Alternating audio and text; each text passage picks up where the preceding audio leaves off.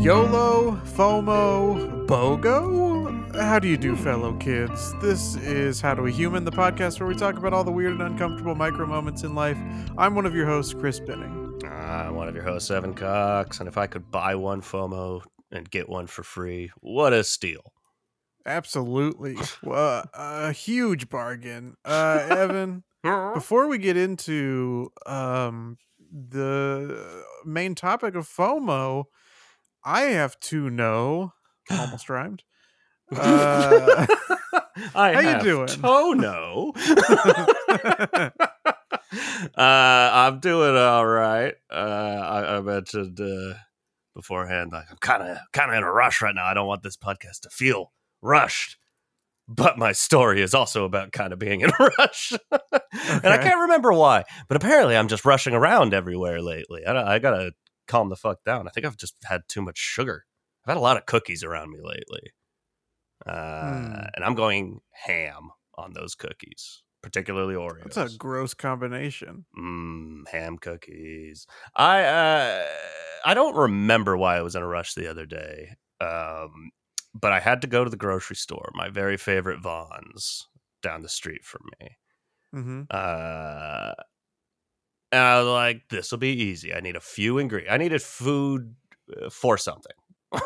I feel like I should be able to remember what was going on, but I don't. So I feel like you needed food for something. Yeah. Sustenance. Dinner, nutrition. Maybe. But why was I in such a rush?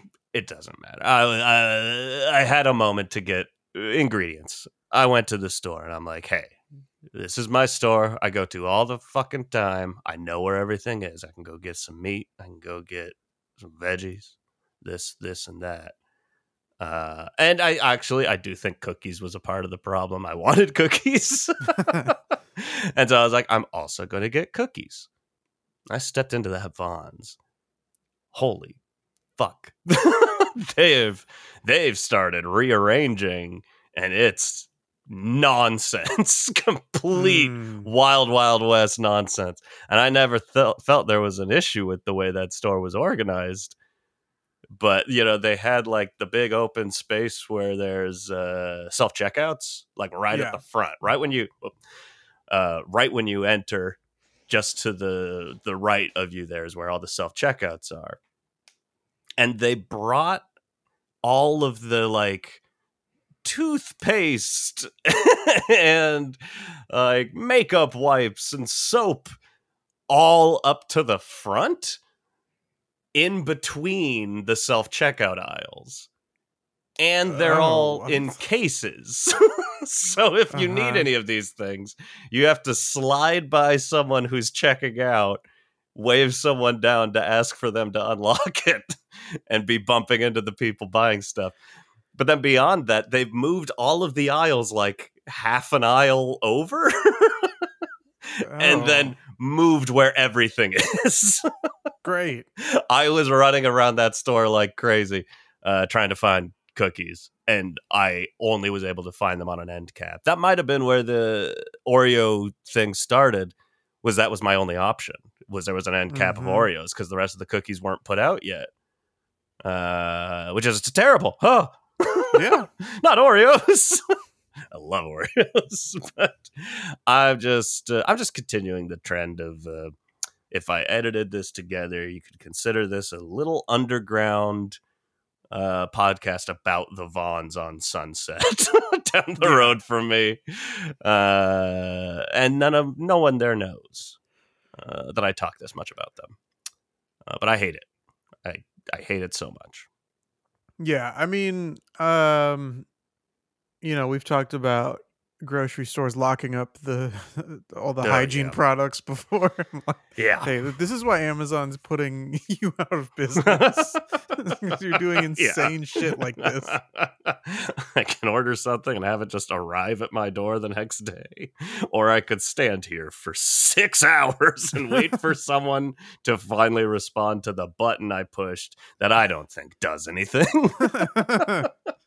But how are you doing? I'm doing all right. Has this ever happened to you? I was at work and I had not one but two supervisors over with me to assist with a particular task. Been And there. me being a little shit was like oh wow, manager, supervisor 1 and supervisor 2. So lucky. And one of them, so we'll say, I won't drop their names, Dox them. One supervisor, you work for Harvey Weinstein. Oh, that's right. Yeah, a lot of people don't know that he's still getting work done. Yeah.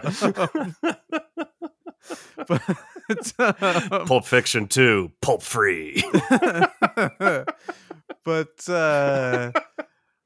one of the supervisors is a fairly short woman, and then the other one is a guy who's like, I don't know, maybe comes up to like the bottom of my nose. So like I'm taller than him, but he's not. It's not like a huge difference. All right. But he was like, "Oh well, since there's two of us, I guess maybe I should go back to the office and do nothing." Was basically what he was saying. Yeah, it's like always a great joke. idea. Yeah. And I said, well, no, because with the two of you combined here, it's like you make up one supervisor, like height wise. Really out here trying to make friends. Yeah, I respect authority. And I mean, I'm friendly with all the supervisors. They all like my sense of humor, but man, was he so offended that I made a height joke at his expense. And Ouch. It was one of those things where like, hey, I was joking around having a good time. I did not expect things to take this turn. No. So I don't know if you've ever been in that situation with an accidental insults. Absolutely. I mean, you've talked to me enough. Of course, I'm going to accidentally insult people. I'm sure I've accidentally insulted you. No, I talk to my buddy all the time because we used to work together and we could both be smart asses on the job. But it's, it's like you're saying, when you get to know the people you're working with, they're like, this is cool. We're fine. I can say this, but yeah, hey, I think every job, there's always just going to be that 1 second where it's like, I guess I shouldn't have said that. Yeah, I guess I touched a nerve. I guess I found their weak spot. So he was like, sorry. First of all, there's not that much of a difference between yours and mine. And I was like, oh no. Damn. I guess he has a little complex about that. Let's talk about FOMO. Do all these stories about me in the workplace make you feel like you're missing out as a remote worker? Absolutely. And I'm terrified that I might be. No, that's. I mean, I bring it to me to take this question seriously, but like, yeah, I guess there is it's not a fear of missing out, but there is a level of like, it takes you 100% being removed, like working the same job but being removed from working in the office. That does make you go like, oh, there were some pluses to going to the office. Like, I don't know, I gotta miss it. I'm not afraid of missing it. I confidently miss it to a small degree. Not to the degree that I want to go back. But just something to think about, Are you, do you find yourself often afraid of things you chose not to do or can't go to? Yeah, I mean, a little bit. I don't know if I necessarily have a fear about it. I think it's just like,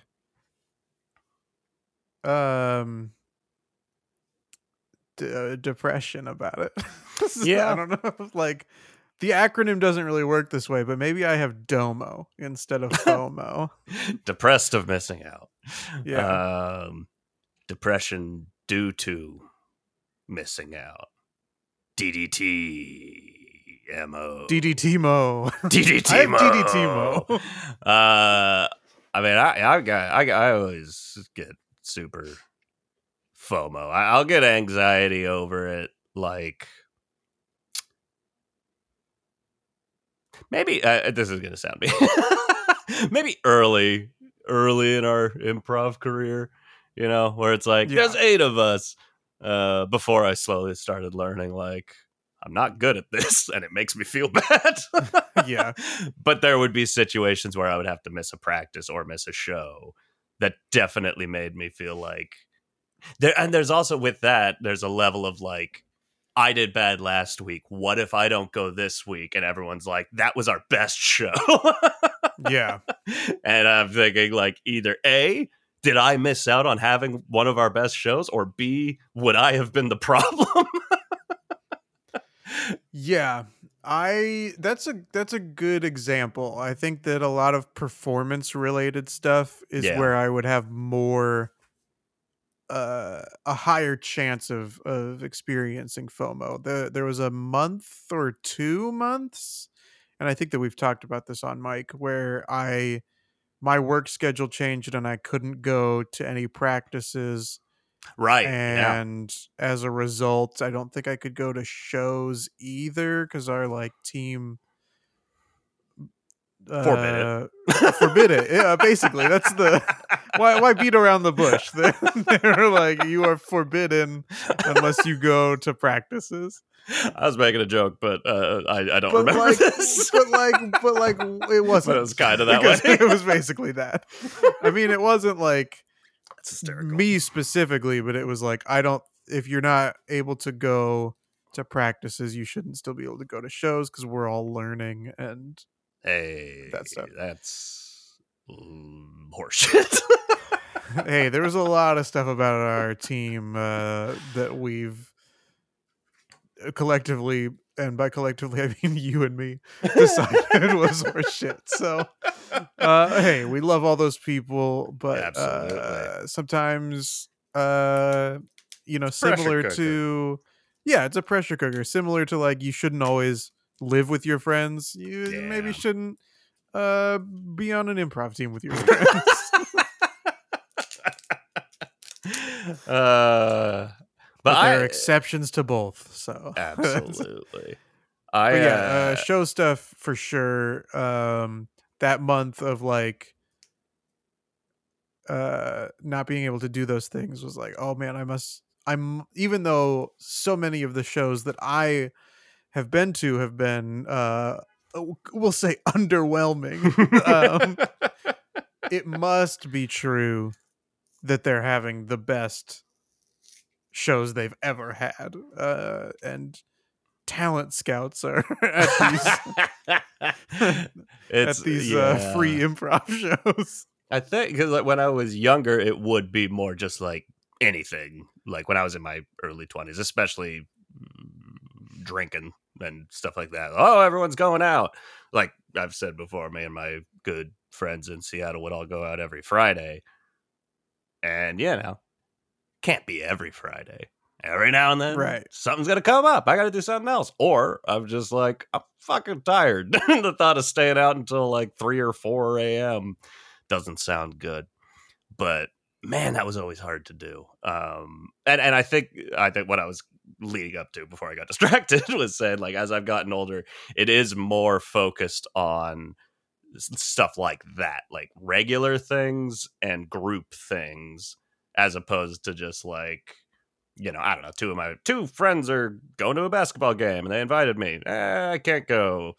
I'm not gonna freak out about that. But if it's like something like improv where it's like practice, we do this once a week,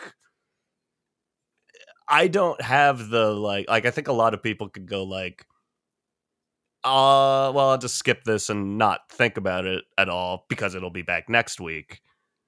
I think like something's gonna happen. Something is going to happen that I'm going to miss because I've been every other week and nothing has happened. Right. And if I skip this we're one overdue time, for something to happen. Something huge is going to happen. Or with the Seattle Friends, like if I don't go that 1 week, I'm going to hear about it because I worked with most of those people. I'm going to hear about how much fun they had. I'll be like, damn, what a fool I am for wanting to stay in and read a book. Yeah, I mean, because you and I are more introverted, I think that there are a lot of times where we are presented with a social opportunity and we just don't feel like it. And most of the time I feel great telling someone I can't go to something. If I'm like, hey, I can't do it. Oh, the rush that I get of like, now I have nothing going on. I get the rush after the fact. I don't like saying it. I don't like confronting the situation. But once that's over with, that's immediate. Yeah, no, I agree. The like saying that I can't go to something is stressful, but the second they're like, okay, then it's a rush. And I do wonder, very rarely do I then feel FOMO about things like that, or feel like I'm missing out because I chose not to go to something. Although occasionally I will, it's much rarer in those situations. But I do wonder, would my life be different if I said yes to more things? I mean, the answer is, of course, everyone's life would be different if they said yes to more things. But so this is, I told you when you pitched this topic, like, hey, wow, I can't believe I didn't think about that. This is semi-related to a book I'm reading right now. Yes. It's a very popular book. I think it came out like the Bible last year. The new edition of the Bible. The new. Where, I don't know, where Jesus is being cool. I don't know. I got nothing. But so it's called 4,000 Weeks Time Management for Mortals, something like that. And it starts with that alarming fact that like an average life is about 4,000 weeks. It's like, oh no. That's an awful statistic. What a small number. But it goes on to kind of say like, kind of like I've said in the past, like when we did our episode about death, like kind of getting used to the idea that like, we're all gonna die. And once you embrace that, it's easier on certain things in your life, if that makes sense. And so the section of that book that was talking about FOMO, fear of, which we haven't, I don't know if we've said, if people don't know what FOMO is. I'm pretty sure everyone does, but if you don't, fear of missing out. It's an acronym. And if and I'll make sure to put it in the episode description too. We'd better. But so it's he's basically saying like, you in your entire life will only be, of all the things you would want to do, you're only going to be able to do a percentage of them. You know, like it's minuscule. And of all the things you could do in your life, it's 0.00001%. Like your life is entirely based on the decisions that you make. So instead of like looking at every situation where it's like, what if I miss out on that one situation? It's like, there isn't just like stay home or go to this party, It's stay home, go to this party, go to the Clippers game, fly home and see my family. This, that. There's a billion fucking different things you could do with any second of your day. So just embrace that the choice that you're making is what you actually want to do with your time. He calls it the joy of missing out. Like, all right. I like looking at it that way. It's hard. It's not in my nature. But I thought that was interesting. That is interesting. Something that's happened to me where this will be happening in the future. In the year 2000. That I do feel like I'll feel a little bit of FOMO about. Oh boy. Assuming this comes to fruition, because there's still time for this to not be the case. But as I've mentioned before on this podcast, on my YouTube channel, Sassy Milkshake, I've been kind of putting together different movie montages and fake movie trailers and stuff like that. And a couple days ago, someone who is working with one of the companies putting on a panel at the South by Southwest Film Festival just messaged me and was like, hey, we'd love to like show one of your montages before our panel. Shit. And you know, we would credit you or whatever. Are you cool with that? And I was like, yeah. And then you know, the more that we talked, the more it was like, well, we'd also, because the like panel has this particular actor on it, we'd love for you to drop a clip of them in the montage. And I was like, yeah, sure, that's easy enough. Then they were like, and we're gonna be on the main stage, and the like the audio mix might need to be a little different, so can you remix some of it? Can we put some subtitles in there? Anyway, all these different things. But they were also like, are you going to be at South by Southwest this year? And I was like, I don't think I'm going to make it this year. Yeah. Implying that I have been before when I've in fact never been. But Texas. As I've been, yeah, exactly. The more I've been, like, as I've been trying to polish that video, and we can get into the mechanics of why that's super challenging for me to do. But I started to feel like, oh man, maybe I should go out of my way to take a trip to Texas in a week from now. Or tomorrow for when this episode comes out. To go and see my work up on a screen in front of a bunch of people. Totally. So I'm like on the fence about feeling FOMO in regards to that. Yeah, that's a tough one. I've had similar situations, even just like smaller, because you know I don't make anything anymore, but just like, except this podcast, which you can listen to on Apple Podcasts or Spotify, etc.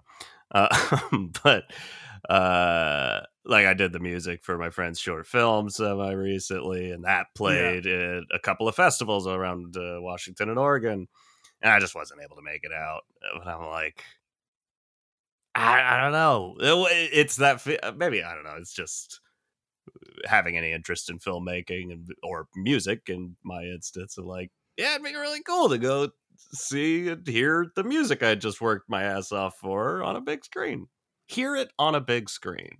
Hear it on the screen. I'd like to hear it on those big speakers. It doesn't have the same ring to it. And yeah, similarly in terms of like really traveling, I had my old job, one of the like morning radio shows I worked for, I took photos of everybody and edited them together into this like promo image, and that promo image was going to be put on the fucking one of the billboards in Times Square in New York. I'm like, well, that's like, I don't care about this radio show, and I'm not like super into photography or anything. It's just kind of a thing I do on the side. But it feels like I should go to New York and check that out. That's pretty fucking big in terms of a thing. Nobody's going to know what the fuck I'm talking about, but I'm like, it's there. You can go look at it. But I didn't go. I saw a picture of it, though, and that was cool. Yeah. But I don't know. Maybe it's as you get older, you have enough experiences, especially as introverts, that you do just miss out on and kind of find out, like, it's fine. Life moves on. I mean, I'm glad that you touched on travel as well, because travel's another thing where especially the way that, not to harp on this again, but the way that social media can work, especially Instagram. There are a lot of people who travel to all sorts of wonderful, beautiful places and then post all their content. And it's not so much that like, oh, I wish I was there right now. Yeah. But it's more of like am I doing enough with my life and time? Yeah. So we got that limited amount of time. Yeah. Am I seeing enough things? Am I going enough places? I've hardly left the country my entire life. Yeah. So I've got I'd like to travel, but yeah, Instagram in particular is pretty bad at jacking up the FOMO and making you feel like, man, am I just not doing it? Am I not doing the right thing? But then you think about it realistically, and it's like, I mean, that's going to cost like $1,000, $2,000, depending on where you're going. I don't have any money. And a lot of them are either, and certainly this doesn't apply to everybody that posts like travel photos, obviously, but yeah, there's a fair amount of them that are like either models or actors or just travel influencers that get a lot of things comped on those journeys, or come from money and can afford to do that or go to their my family has a nice little chateau in France or in Italy. Nice. So I think that some of that stuff's important to keep in mind. But at the end of the day, it is still like, oh, I haven't left my apartment in 3 days. Yeah. Here's all these people doing these extravagant things all over the globe.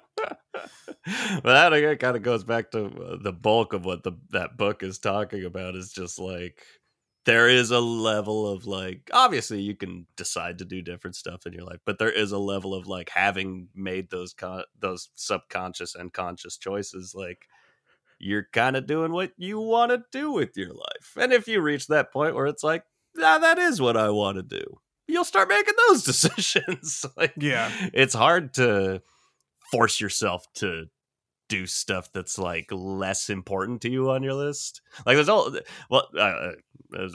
thing I was going to say is just like, I wrote it down as, and I'm coining this term, I can do it all syndrome, which I certainly have, where it's like hobbies, interests, events, things that I'm like, yes, those are high on my priority list. I can't do them all. I can't just go like, in one day I'm going to write a song and record it and work on a screenplay and watch this Oscar movie I've been meaning to check out and then go to a concert at the end of the night. That's not going to happen. That's an insane day. And not to mention going for a hike in the morning because I need to get the beauty of the earth. Right. Trying to overplan these things. It's like, that's an impossible day. Writing it down, I'd say, yeah, that's a perfect day. If I did that, I would go for a hike. I would get home, not feel like writing a song, not feel like writing a screenplay, take a nap, probably decide not to go to that concert. Yeah. It's like, well, I guess today was kind of about that hike. Instead of that Oscar movie. Yeah. Yeah, exactly. I don't know. There's a level of just learning to accept. Yeah, you can only fit so much into a day. I get tired. I get tired so easily. I just do. I now need a nap every day. And when I don't get a nap, oh boy. Bad news. Cranky boy. Yeah, I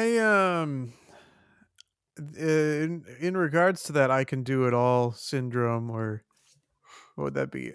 ICDS? What is that? Ichthys? Ichthys. I have Ichthys. I mean, there are also things that, like, even if they're things I want to do, right? Yeah. Like, I want to get that panel for South by Southwest, the best version of my video that I can. Yeah. And I told them I would get them something this weekend. Yep. And then I was stressed about it Saturday and Sunday, so I didn't do any of it. Yeah. And instead worked on it today. And Nice. we'll maybe get something to them by the end of tonight. Yeah. It's just, I don't know. I don't want to just keep saying, hey, everyone go check out that book. But like, yeah, similarly, it's you suggest like a level of procrastination can be acceptable. I don't know. I beat myself up over procrastinating all the time. I'm a terrible procrastinator. And by that, I guess I mean a very good procrastinator. A very good one, yeah. Kick ass at it. I'm procrastinating things left and right. And I can't stop. Procrastinating is one of the few things that you do on time. Yeah. You get right to it. First thing when I wake up. First thing you procrastinate. Let me shove something to the side. If we could step into my wheelhouse for a moment to judge other people. Let's do it. This hasn't happened in a long time. I think a lot of people realize that it's a bad look. But when you see people out doing things and they're posting those photos on social media, and people will, or at least used to comment like, oh, this is giving me FOMO. Yeah. Or I have such FOMO because I'm not there.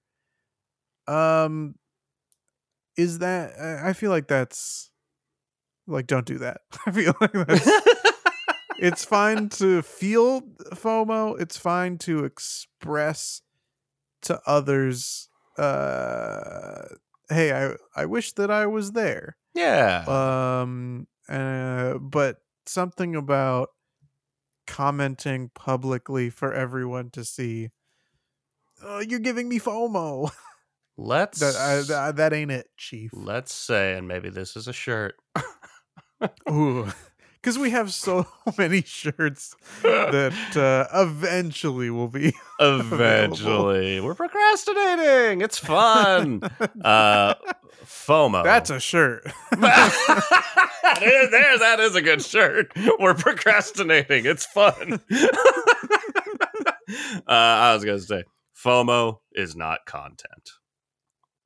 Okay, yeah. We agree I like on that. it. FOMO's not content. FOMO is not content. If you decided to stay home and not go to something, that's what you're doing. Yeah. That's not worth looking at on Instagram. I would love it, like, if one of us, not that either of us uses social media much anymore, but if one of us posted just like, here I am just on the couch, not doing the work I'm supposed to be doing, and the other one was like, this is giving me such FOMO. I'm out doing something. But there is a level of that, like you could say, there have been events that have come up that I've really not wanted to go to, but for whatever reason, maybe it's on behalf of someone who I'm close with, who I care about, that I don't want to disappoint them, or it's something I don't want to miss out on, and I've gotten to that event, and hey, 9 times out of 10 you get there and it's like, this was worth it. Every now and then it wasn't worth it. And you spend that whole time like mourning the missing out you're doing of what a great time you could have had at home. Absolutely. Maybe sitting in the dark. Yeah. I mean, there are a lot of things where I'm like, I could be asleep right now. Yes. Instead, I'm here. Yeah, I feel that. It's a bad feeling. So maybe that's... be laying in bed watching Netflix, or I could be asleep, or I could be eating that leftover slice of cake that's in my refrigerator.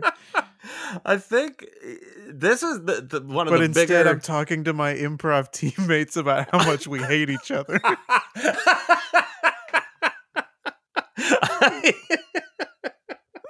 I feel like I was responsible for that bit of you wanting to go home. I'll take that bullet. But I think like one of the bigger kind of, I guess, struggles in my life, like it is harder with social media, like the war on attention. Everybody wants our attention. Not that I work in marketing or anything, but we're all vying for attention online. And everyone's vying for your attention online. You are the product, not the consumer, as they say. But like, is that what they say? Oh, that's what they say, baby. Get out in these streets. I hate it. If the product you're consuming is free, you might be a product. You're not the consumer. But there's so much stuff, especially... Is that what... They should do that on Maury. Like, you are the consumer. Not the consumer. As a person, I'm rolling through. I'm getting through this sentence. Yeah. I'm not going to forget it. Power through. As a person who's like... you can say both of us. We love movies and certain television shows, and that's good. But that's good. But a lot of the things that we like, that's good. The negative focus that I do agree with, that like, staring at a lot of social media can be a waste of time. Some television shows I could choose to watch could be considered a waste of time. Video games can be considered a waste of massive amounts of time. But if I'm enjoying it, is that just fine? Do I need to not beat myself up for wanting to stay home and watch a movie or play a video game? Probably. It'd probably make for a better life than me playing a video game going like, I should go to the Bahamas.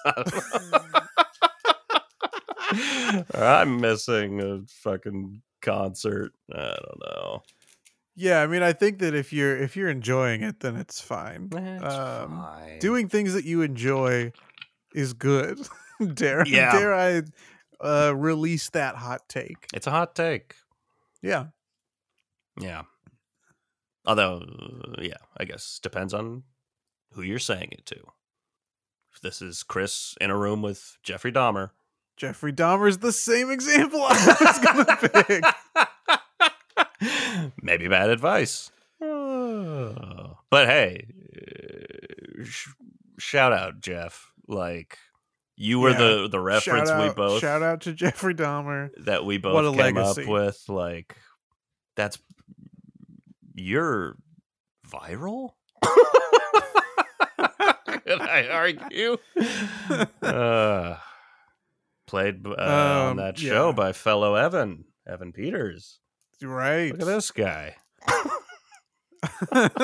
That should have been the subtitle instead of like the making of a monster or whatever it was. It should have been Dahmer, get a load of this guy. No, an article I was reading brought to my attention how like complicated that movie title is, or that series title. It's insane. Dahmer hyphen monster colon the Jeffrey Dahmer story. Yeah, that's great. That is the definition of too many cooks in the kitchen. I love it. Speaking of movies and TV, of course, last night was the 95th Academy Awards. And, I hope we didn't miss out. We recorded this in advance, so we don't know if anything newsworthy or podcast episode worthy happened. Of course, last year we watched it live and got our reactions live on camera. Yeah. If you can see them in the dimly lit room that we were in by the time this happened in the telecast, but to see Will Smith slap Chris Rock, if I had not been watching that live, even if I watched it later on YouTube, I still would have felt like I missed out. Yeah, A similar event from my teen years, the infamous Justin Timberlake, Janet Jackson Super Bowl halftime show. I wasn't looking at the TV the moment that happened, and I felt the room get really fucking weird, and I didn't see it, and I felt like I missed out. Yeah. On seeing a nipple. And that's the worst kind of FOMO. But yes, go on. Speak your truth. Well, I was going to say, do you... it's tough to tell because it's, 6 days from when we're recording this, but do you think you'll feel FOMO at... I'm sure you'll probably just watch it live, but the streaming, the content element of it, so many people are going to be out on those not on those streets but on those streams, live reacting to the live tweeting, live streaming, posting recap videos as soon as things are over. Do you feel like you'll experience FOMO having not done that? Because we've talked about how shows and performances have led us to feel that, and this is an extension of that a little bit. Do you expect to feel it? Specifically not doing the live stream, or just not being on social and reading all the hubbubs? Not being on social, not contributing to the hubbub, to the noise, to the noise, not shouting into the void. Yeah, I mean, there is I feel like I've said there's a level of that a lot today. There's a level of that in just when I started slowing my roll on using Twitter forever ago, not counting deleting my account semi-recently. Because it is fun. I've said it before. Old Twitter was a blast. I loved it. And the Oscars, that's Twitter's biggest night. Let's be real. Yeah, that's Twitter's biggest night. Yeah, and there can be some fun shit. But yeah, I'm not going to be going to Twitter. I might go to Reddit if something happens and see if people are talking about something. I don't know why, but it is that, I guess. It's fear of missing out. It's fear. Fear is a strong word. Apprehension at missing out. Aomo! Of like, it when you see it. You're like, okay. Ellen just staged this weird fucking pizza photo thing at the Oscars. Yeah. What do other people think about this? Yes, absolutely. I don't think I any longer have FOMO of not participating myself. But I certainly used to. Because it's fun. I just had that thought, like, maybe I'll live tweet an event. It seems like a good time, but I don't know. Who gives a shit? Who gives a shit? Yeah, exactly. I'm going to stay up and tweet like 300 tweets the night of the Oscars, hoping one of them gets like 20 people's attention. And then I'll be like, well, I did a good job tonight. Well, I made it. Yep. I made 20. Time to become a travel influencer. 20 likes every 3 hours. Gained 1 follower and lost 6. No. But yourself? Are you afraid? Yeah. I guess maybe I too have Aomo. I don't know, because I don't know if I'll be watching it this year based on what I have going on that same weekend. Yes. So I don't know yet if I'll be watching it. I also like truly, as much as I love movies, don't care for the Oscars. Right. But I did have a good time watching it last year because we were just bantering for 4 hours or whatever. We should have paid someone to tweet everything we said. Yeah, absolutely. Just text or speech to text. Chat GPT. Write me some funny tweets. Oh man, it's gonna fall in love with both of us. I hope so. It's gonna want to be a throuple. Yeah. Yeah, I do think that there's a level of now I'm the one with levels. What am I?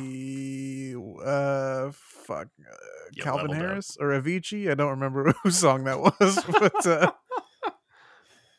now I gotta look it up. Which song? I'm gonna be mad. Wake me up when it's all over. It was Avicii.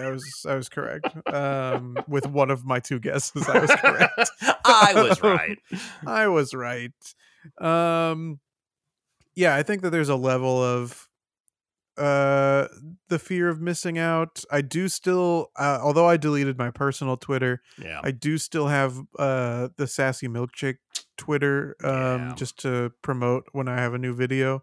And by promote, I mean like I just post the link and I just send it out. I don't even try to do like hashtags or anything. But I also, the other reason that I have it is for after an episode from Bachelor Nation. I want to see those memes. Yeah. And those two have gotten worse. When I first was looking at the memes of the show on Twitter, that was also like old Twitter. It was also fun. Yeah. And then as each season has aired, it just gets worse and worse. People get less funny. They all tweet the same meme to like each try to be the most viral version of it. These communities grow because there's a lot of people that just want to do that. I'm like, oh, they got a laugh. I want to get a laugh. Right. I'm not funny. So I'll post the same thing. Post the same thing they post. I'm sure it'll be relevant the following season. Yeah, or the following episode. People post the same shit every single episode. Yeah. And it's super annoying. But also, I know that Freedom hasn't done a reality recap really of The Bachelor. Which I'm assuming is the only way that you know what's going on in the show. Reality recap, actually, other than Scott saying that it's super boring. Yeah, I was gonna say there wasn't any update recently. And he's partially right. Okay. I mean, there's definitely no drama this season, or not much drama, because he keeps just sending anybody who causes drama home. Which I think sounds funny. Yeah, I think, like it's, the problem is he's doing a good job. Yes, which is what his goal is to like find his partner, but it just doesn't make for the most like entertaining season. Yeah, but I think it's still good. But that means anytime he doesn't do something 100% perfect, he gets ripped into, and that's what the memes become. Is like, oh man, he was could have been a little nicer to that woman who made a comparison between him having COVID now and her having COVID at the end of a sales quarter. It's like, I mean, I guess, but do we have to eviscerate him for this? Yeah, I've definitely felt that people there when there's a show like that, which I've dabbled in, and people are just used to a level of drama. If there's not drama, they'll make it drama. They'll find it. There's a void that needs to be filled.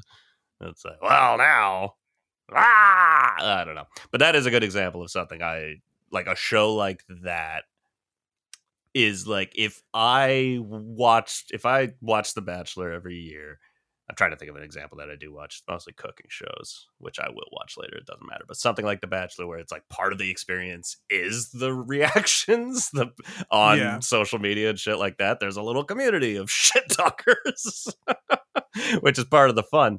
And if you don't watch it like within a week of that week's episode, or I don't know how many a week they do now, Yeah. You're out of the conversation. If the next episode already came on, the conversation's over. It's gone. Yep. You missed it. It's gone. Yeah. You missed it. We're mad about something else now. Yeah. And you don't know what that is because you're busy catching up because you decided to stay home and look at your phone instead of going to the theater to watch The Bachelor. Would that be... I feel like that could be a big deal. Just Bachelor theater.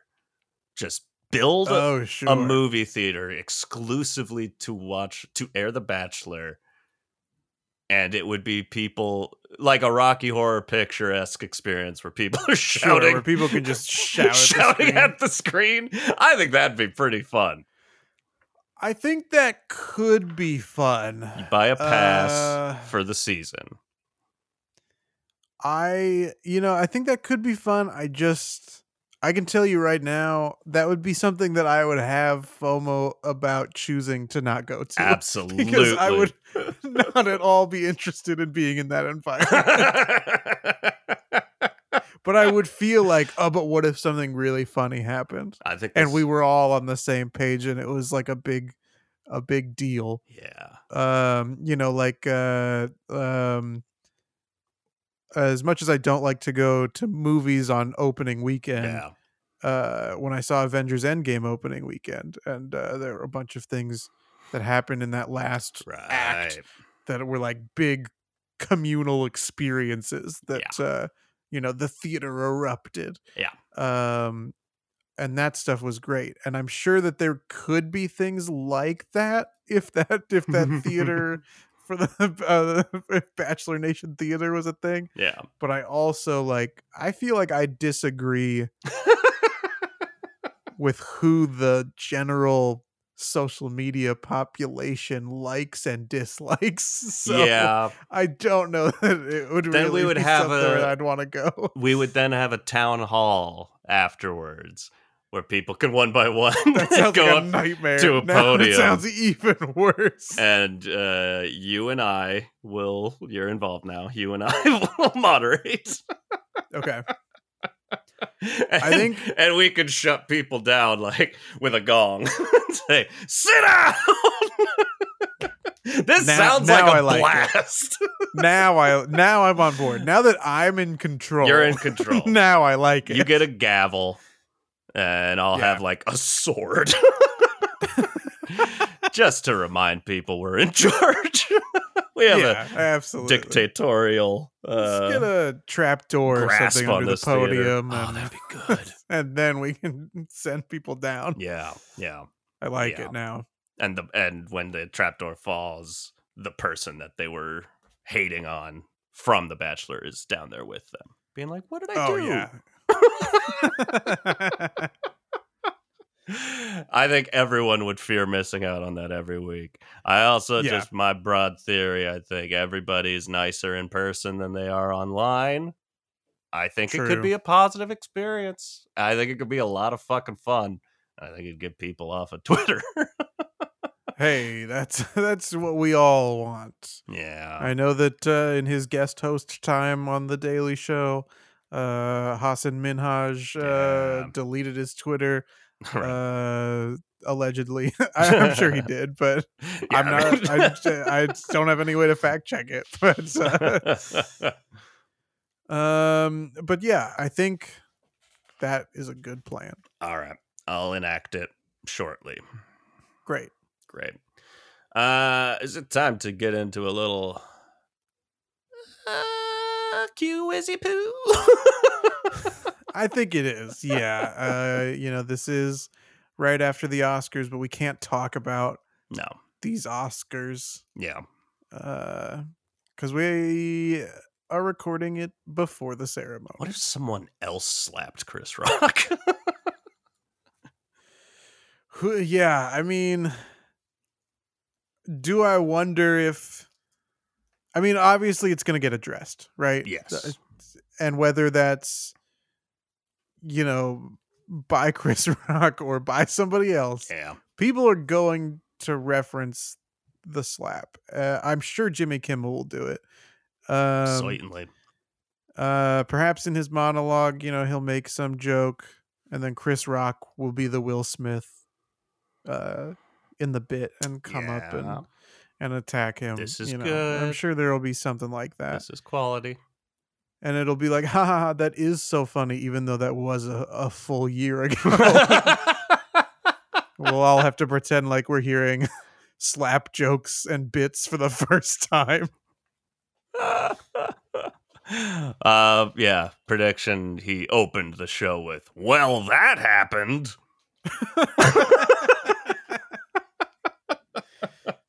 Any hoozles. Yes. I'm sure it'll be something like, when I host, they get the best picture. Wrong. When I don't host, a man gets slapped on stage. That's so good because I thought I was the problem, but I guess it's the telecast. I think he might polish the words a little bit, but something like that. The heart of the message was there. The heart of the message. We wanted to do something as like semi-related to all of this as possible. We found the perfect way. Both Chris and I think a lot of people in the world, we missed out on one of the Best Picture winners a couple years ago. 2 years ago? Is that right? Oh, it's more than 2 years ago. Oh, wow, it is. 2018. We're talking Green Book. I still haven't seen it. A lot of people haven't seen it, but it won Best Picture. There's a lot of controversy around it. So putting together missing out stuff and the Oscars, we decided to do a little quiz about Green Book. I don't think Chris and I know very much about it. I know the general plot. I know the general plot, and I feel like I know some of the actors who are in it. This appears to be mostly like specifics from the movie.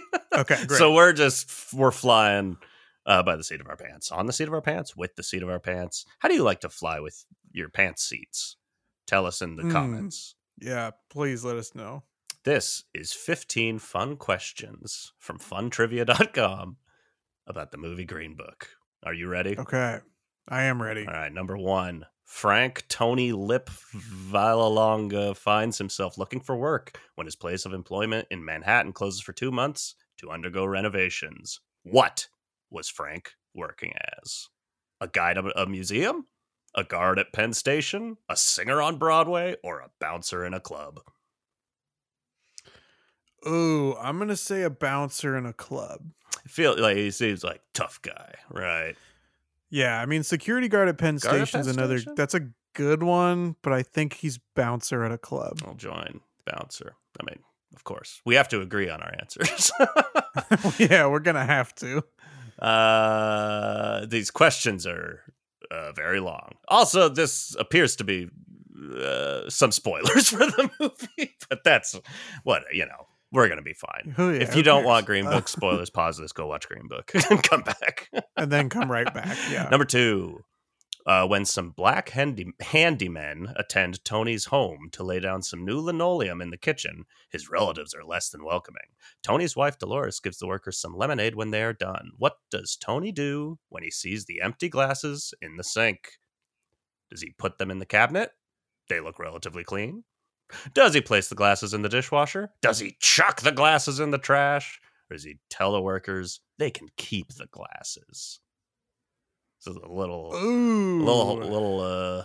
racism going on here. I think it's one of the last two. I agree. I think they either go in the trash or he says, "Hey, you can keep them." Feels like very cinematic racism. Yeah. What would be more cinematic? I think probably chucking the glasses in the trash. Trash is definitely more cinematic, but if, does that make him so irredeemable? Whereas saying, here's a little gift of some glasses, maybe that's an easier pill to swallow. Also, just backtracking real quick, are we finding out at the end if our answers are correct? Or I think so. Okay, so it didn't tell you when you answered that last one. No. This is really what I'm getting at. Okay. I think you've convinced me. Let's make it verbal. Okay. He tells the workers they can keep the glasses. Number 3, Tony is given a lead job as a driver to Dr. Don Shirley. When he arrives at the address he was given, he thinks he must be at the wrong place. What unusual location does the good doctor live above? Yankee Stadium, Madison Square Garden, St. Paul's Cathedral, or Carnegie Hall? Oh, man. I feel like Carnegie Hall, but Carnegie that might Hall just be because I know he's where a musician. I'm leaning. Yeah, that's where I was leaning as well. Okay, let's go for it. Number 4, Tony gets the job and is briefed by a representative of the record company on their expectations. Oh, you're gonna need this, the record man says as he hands Tony a copy of the titular Green Book. What is it? Oh, that's what I thought the answer was going to be. Okay, I do know what the Green Book is. That. But I do want to know what other options The other are. options are a set of laws regarding cold calling, a pamphlet on climate change, and an economic stimulus program. Yeah, it's none of those. This is a guide for black motorists making around the country. Question number 5. The road trip begins, but gets off to a rocky start when Tony's brash manner clashes with Dr. Shirley's more delicate sensibilities. For his part, Dr. Shirley also seems to take some small pleasure in deriding Tony's simpler ways. Which of the following does not occur during the first part of their journey? Tony teases Dr. Shirley about his ignorance of black musicians. Tony's cigarette smoking while driving bothers Dr. Shirley. Dr. Shirley has an allergic reaction to Tony's cologne, or Dr. Shirley ridicules Tony's one-word description of his lunch. Okay, well, I think that the smoking thing does happen. So I'm going to rule that out. Yeah. The last one feels so specific. Yeah. Oh, what does not occur? Right. So I feel like then this... I'm glad I read that again. I would... I'm torn between the cologne and the first one, teasing. The first one, the knowledge. Because I was thinking that too. That feels a little on the nose. Well, because also, can you read the first one again? Tony. Is it Tony that ridicules Dr. Shirley? Oh, so that's also a specific. Yeah. But so here's my other thought. But then. is it a twist where actually... Right. Dr. Shirley is ridiculing Tony about his lack of knowledge? Maybe. I also feel like the cigarette smoking bothering him and having an allergic reaction to the cologne feels like the same thing, but kind of feels like maybe one of those is not true. I mean, I am torn between the first one and the cologne. Okay. So I'd be okay with going with the cologne. Let's go with the cologne then. That's our middle place. Number 6, when Tony pulls into a gas station for a pit stop at the store, Dr. Shirley calls him out for behavior that he feels is unacceptable. What does Dr. Shirley chastise Tony about? Shoplifting a can of tuna? Vandalizing the side of the store? Not putting the car in neutral? Or stealing a jade stone? I mean... Doesn't seem like a vandal of what I've seen.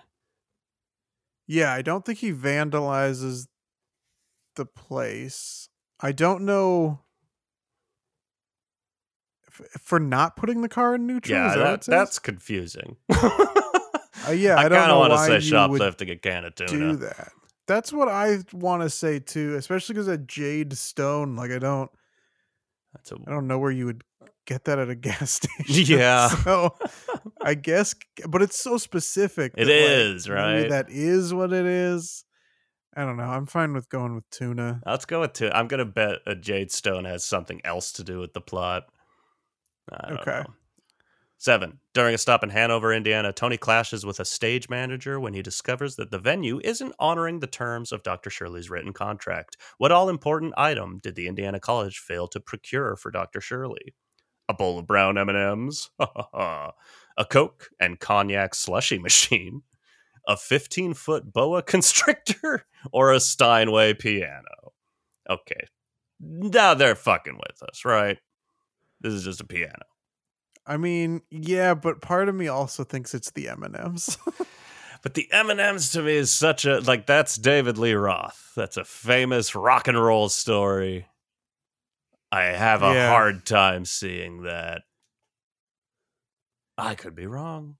The other two sound like jokes. We can go with piano. The other two, I think, are insane. Definite insane jokes. I want to say piano, but okay, if we're coming to a head on this, we can fight it out. We can go piano. That's fine. The Cadillac leaves Indiana and continues to the next few tour locations before eventually heading south. Upon entering Kentucky, what fast food staple is Tony excited to sample? KFC, White Castle, Sonic Drive-In, Dairy Queen. I think this is KFC. Yeah, well, it's just Kentucky. It's tough because I don't know. I don't know. I remember in the trailer they eat fried chicken. Okay. Which is why I think it's KFC. They do have fried chicken at Dairy Queen, I think. Yeah, they might. We'll go KFC. God, that sounds delicious. In a tender moment, Tony and Dr. Shirley bear over a shared writing exercise outside a restaurant in South Carolina. What are they trying to write? Responses to Dr. Shirley's fan mail, revisions to their copy of the Green Book, a new song for Dr. Shirley to perform, a letter to Tony's wife, Dolores. Now, I believe I've seen this scene. I think I have two, which is why I believe it's a letter to Tony's wife, Dolores. That is also what I think. All right, look at us. We know something. Number 10, as the concert tour moves gradually through the southern states, Dr. Shirley experiences a broad spectrum of entrenched racism, which Tony witnesses firsthand. Which of the following incidents does Shirley not experience on his journey? Okay. He's refused service at a tailor shop in a city in Georgia. He clashes with white supremacists in Tennessee. He gets beaten up by some rednecks in a bar in Kentucky. He isn't allowed to use an indoor bathroom in North Carolina. I feel like not in real life sense for the time, but in just movie sense. Not saying a movie can't be potentially not good. But if the number 2 and number 3, again, feel redundant. Yeah, but in this case, I feel like that's the movie. The point. That's the movie.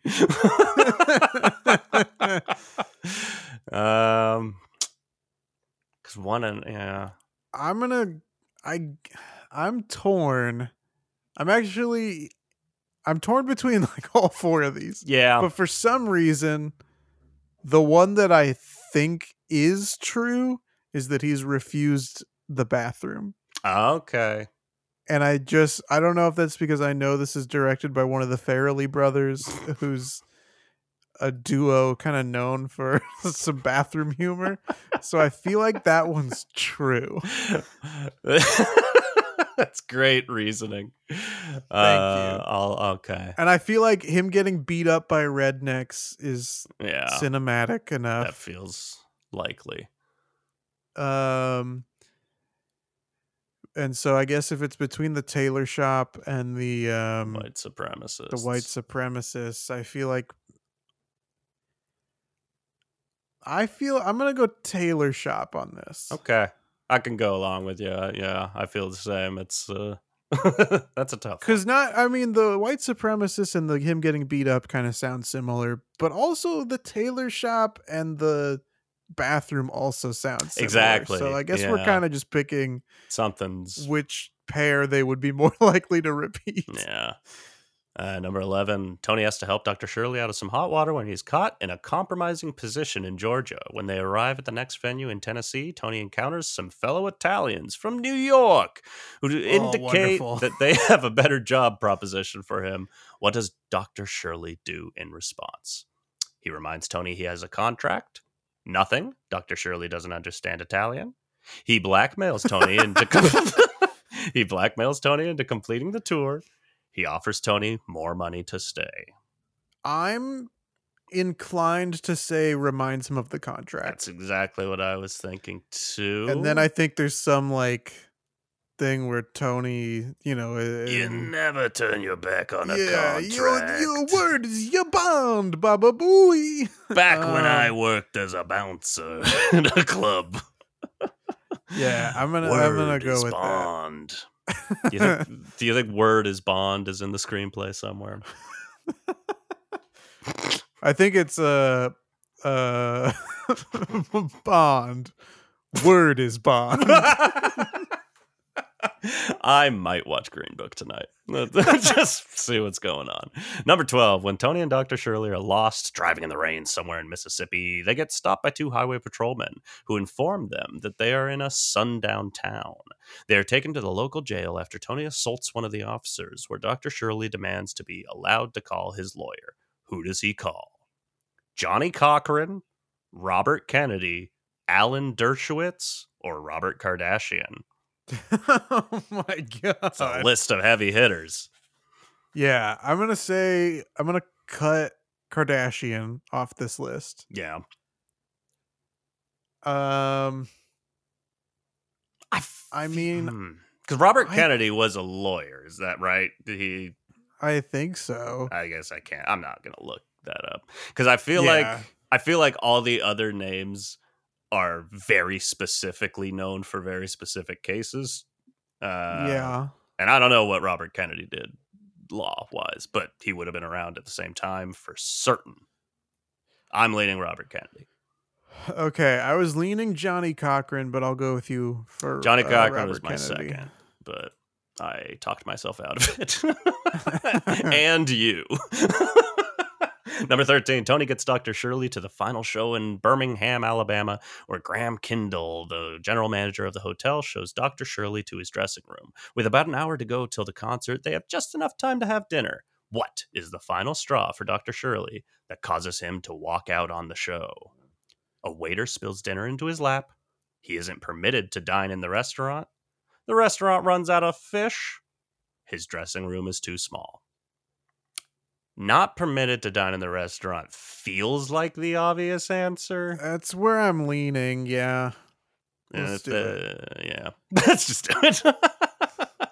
Number 14, Tony and Dr. Shirley make a final stop at the Orange Bird, where they grab a bite and Dr. Shirley wows the crowd with a performance of Chopin Etude.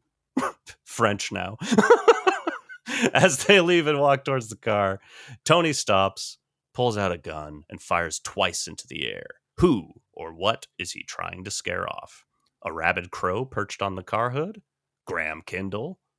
A mother bear protecting her cubs? A couple of drunks who are waiting to rob them?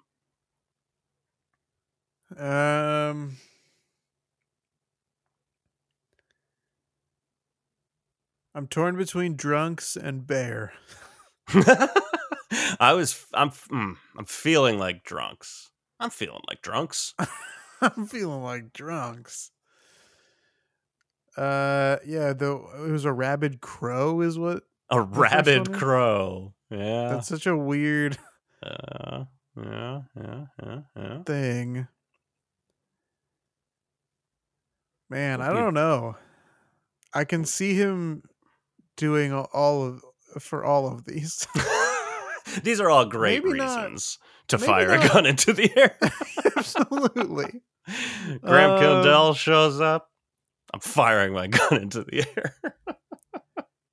Okay, was Graham in another question? Yes, he's the general manager of the hotel in Birmingham, Alabama. Right, okay. Got it. All right. So then I don't think it's him. Agreed. This would be a weird time for a bear to show up, I feel like. I'm going back on the bear. I don't think it's the bear either. Okay. Because I also did this production really have a bear on set or animate a bear? I don't know. I'm not buying it anymore. Yeah. So I think now it's either drunks or rabid crow. I know, rabid crow is so specific. Rabid crow snuck up on me a little bit. It's like a couple of drunks would be like, oh, he's like, now he's standing up for him. A rabid crow would be weird, but maybe like comedic. I don't know. I don't know what a rabid crow looks like and does. Maybe it's very frightening and dangerous. Yeah. So we just go rabid crow. Let's just say fuck Let's go rabid crow. Who cares? Let's go rabid crow. And final question. As they make their way back to New York, it begins to snow. And by the time they make it through Maryland, Tony and Dr. Shirley find themselves in the middle of a raging blizzard. With visibility at an all-time low and Tony fighting back exhaustion, he tells Dr. Shirley that they need to stop for the night. How do they make it back to New York in time for Christmas Eve?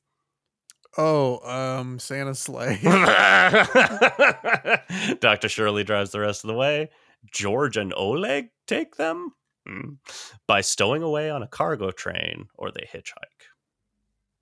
I think it's either that Dr. Shirley drives or they stow away on a train. Yeah, because they're exhausted. I'm not going to want to hitchhike. That's not going to be better. I don't know. I'm going to say Dr. Shirley drives the rest of the way. All right. We did it. Oh, okay. Are we ready? I'm ready for the results. All right. Number one, what was Frank working as? We were correct. A bouncer in a club.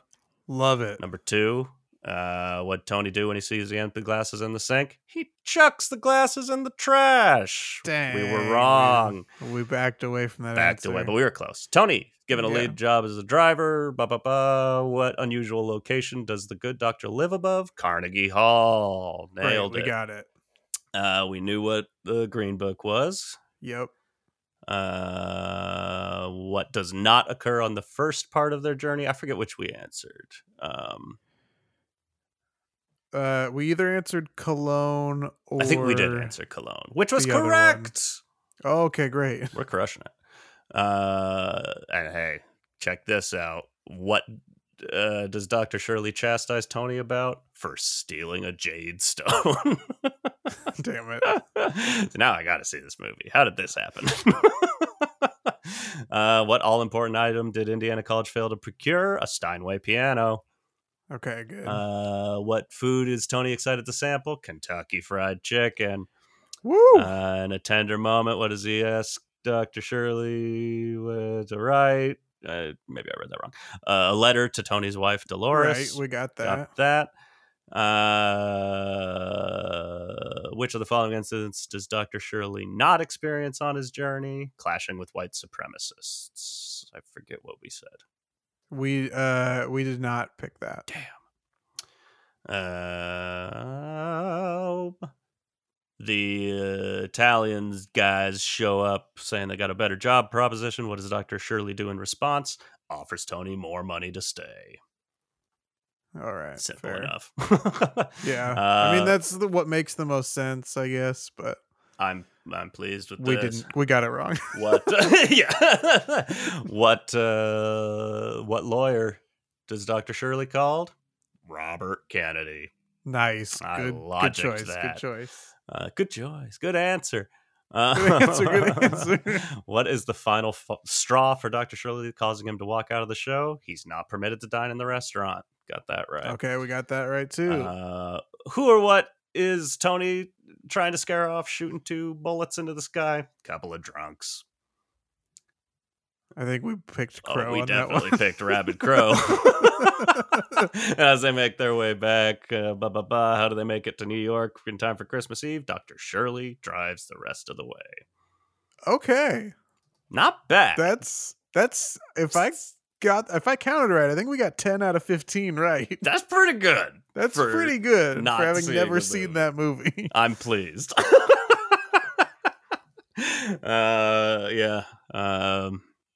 I don't know what else there is to say. That was that.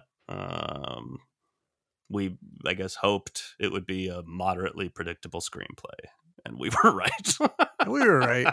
Granted, most of the questions we got wrong. Our second, whatever we were debating between, was the correct answer instead. So we got a lot of it right. That's right.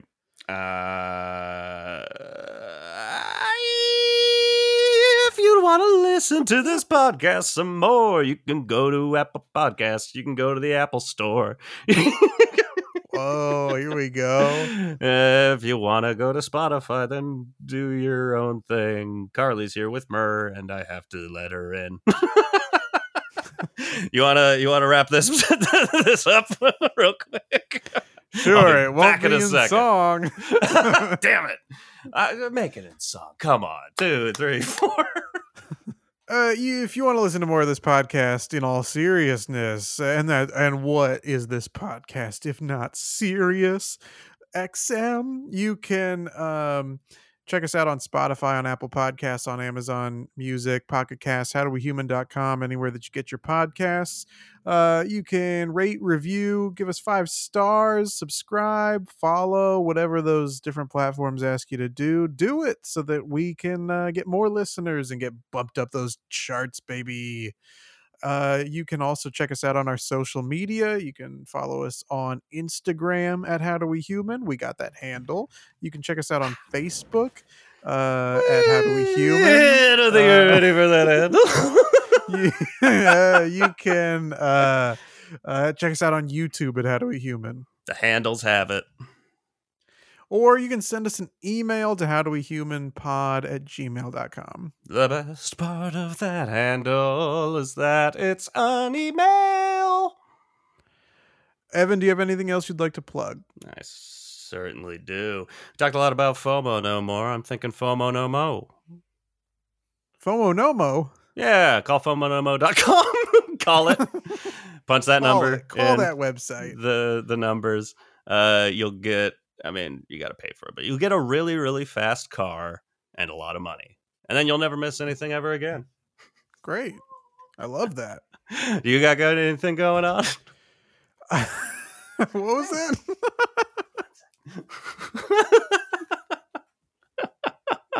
What do you got going on? I guess, hey, you know what? If you are in the Austin, Texas area on March 14th, or it looks like it will be streamable, so you might be able to check it out. No need to miss out after all. This is assuming that the version of this video I send to them they like and decide to show instead of being like, never mind. But you might be able to see montage of dads in movies for the panel put on by the Emergent Order Foundation called Daddy Issues in Film. And actor Oscar winner, excuse me, Troy Kotsur, I don't remember how to pronounce his name, but the dad from Coda is going to be there. That is March 14th at 11:30 a.m. in the Austin Convention Center. Wow. A real genuine plug. A real plug. Like all of them. As they've all been. Okay, well, my dog has arrived and I need to say hi to my dog. So okay, that means you have to say bye to everybody else. Bye.